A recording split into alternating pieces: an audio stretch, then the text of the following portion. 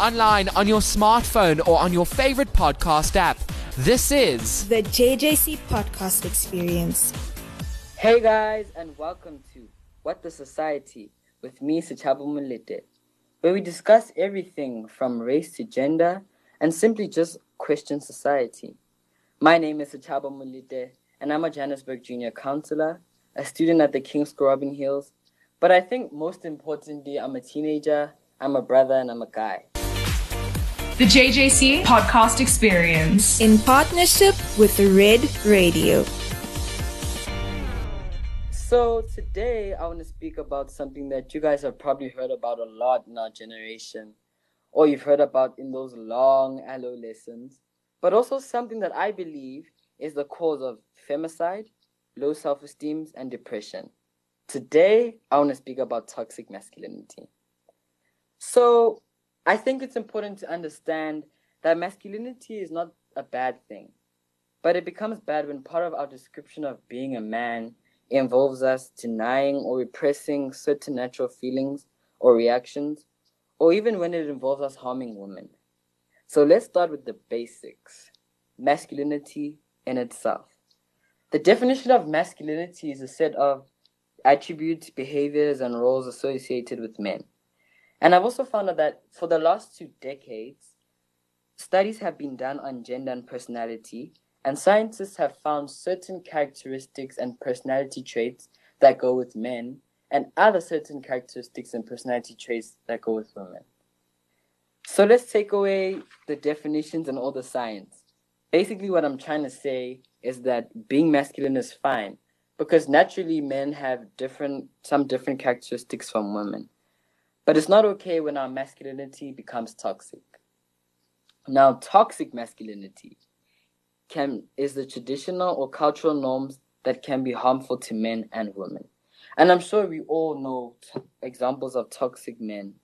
So, typical examples of toxic masculinity are men suppressing their emotions and only being comfortable to show anger, guys feeling the need to be serious all the time, guys being uncomfortable wearing bright colors like pinks, yellows, and purples, guys treating women like objects, and lastly, which I actually think is very interesting, is a man who is simply in constant pursuit of trying to feel like a man.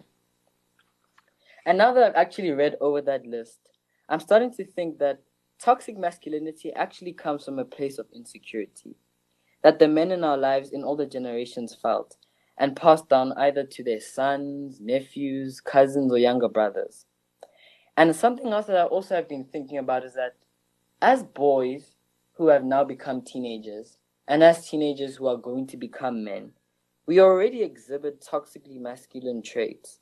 For example, some of us guys, we can't even compliment other guys without saying no homo. We sometimes don't even hug our other guy friends, and we find it easier to talk about guys or girls than our own emotions. And I know you might be thinking, okay, that's nice, so what?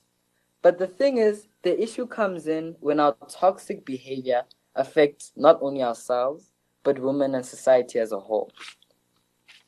Now, toxic masculinity affects men in different ways. Some men turn to substances like alcohol and drugs because they've been told their whole lives that men don't cry, and they're uncomfortable with expressing their emotions. Other men become sexually violent and view women as objects because female attributes and qualities have been associated with insult. So what I mean by this basically is, I'm sure you've all heard people say, you throw like a girl, you talk like a girl, or you even act like a girl.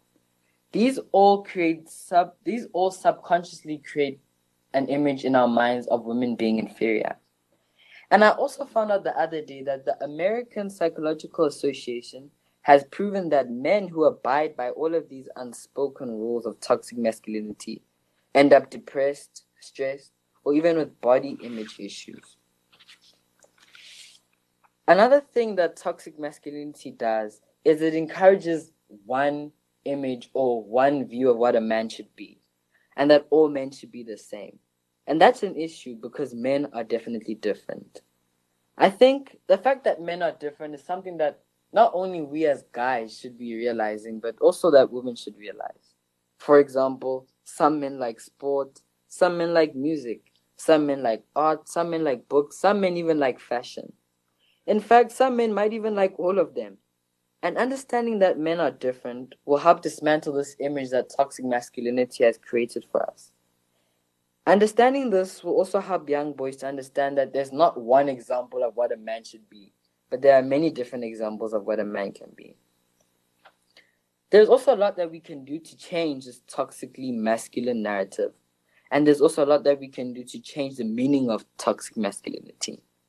For me, the best part about all of this is that you don't even have to be an activist or someone of high influence to change this. And there's simple things that we can all do to change toxic masculinity. For example, when you're at school or even in a place of work, go and hug the gents that you're happy to see. React in a way that you yourself would react and not in a way that you think a man should react. And compliment the guys around you genuinely and don't feel the need to say no homo. Something that we as guys should also do is we should start stepping back sometimes. Step back and allow the men and women in your life to flourish. And as guys, we don't always need to compete. And lastly, talk. This is so important. As guys, we never want to talk about our emotions. And I think this is one thing that we've definitely gotten wrong. If there's something bothering you or something that you don't like, talk to the gents about it. Talk to your bro about it. And eventually change the culture. I think the best part about this is that even if a younger boy is raised in a toxically masculine way, he can still look up to other guys in his life that are trying to change the meaning of what it means to be a man. Changing the culture won't be easy, but I think that, in the end it will be so worth it because we'll have a society of men who choose to be human, who choose to respect women and even feel free to simply be themselves. The thing is, we currently live in a generation that is extremely aware of what's going on and is eager to create change. So let's go out there and create change. Hug your mates, support your friends, express yourself. And lastly, don't be the man that society tells you to be, but rather be a human being with feelings and soul. And I think it's also important for us to remember that men can be happy, men can be excited, men can be stressed, men can be hurt, men can be creative, men can be talkative, men can be quiet, men can be leaders, men can be followers. Because at the end of the day, men are people too. And so that's it from What the Society with me, Sechaba. Go out there and change the world and continue to ask yourselves, what the society?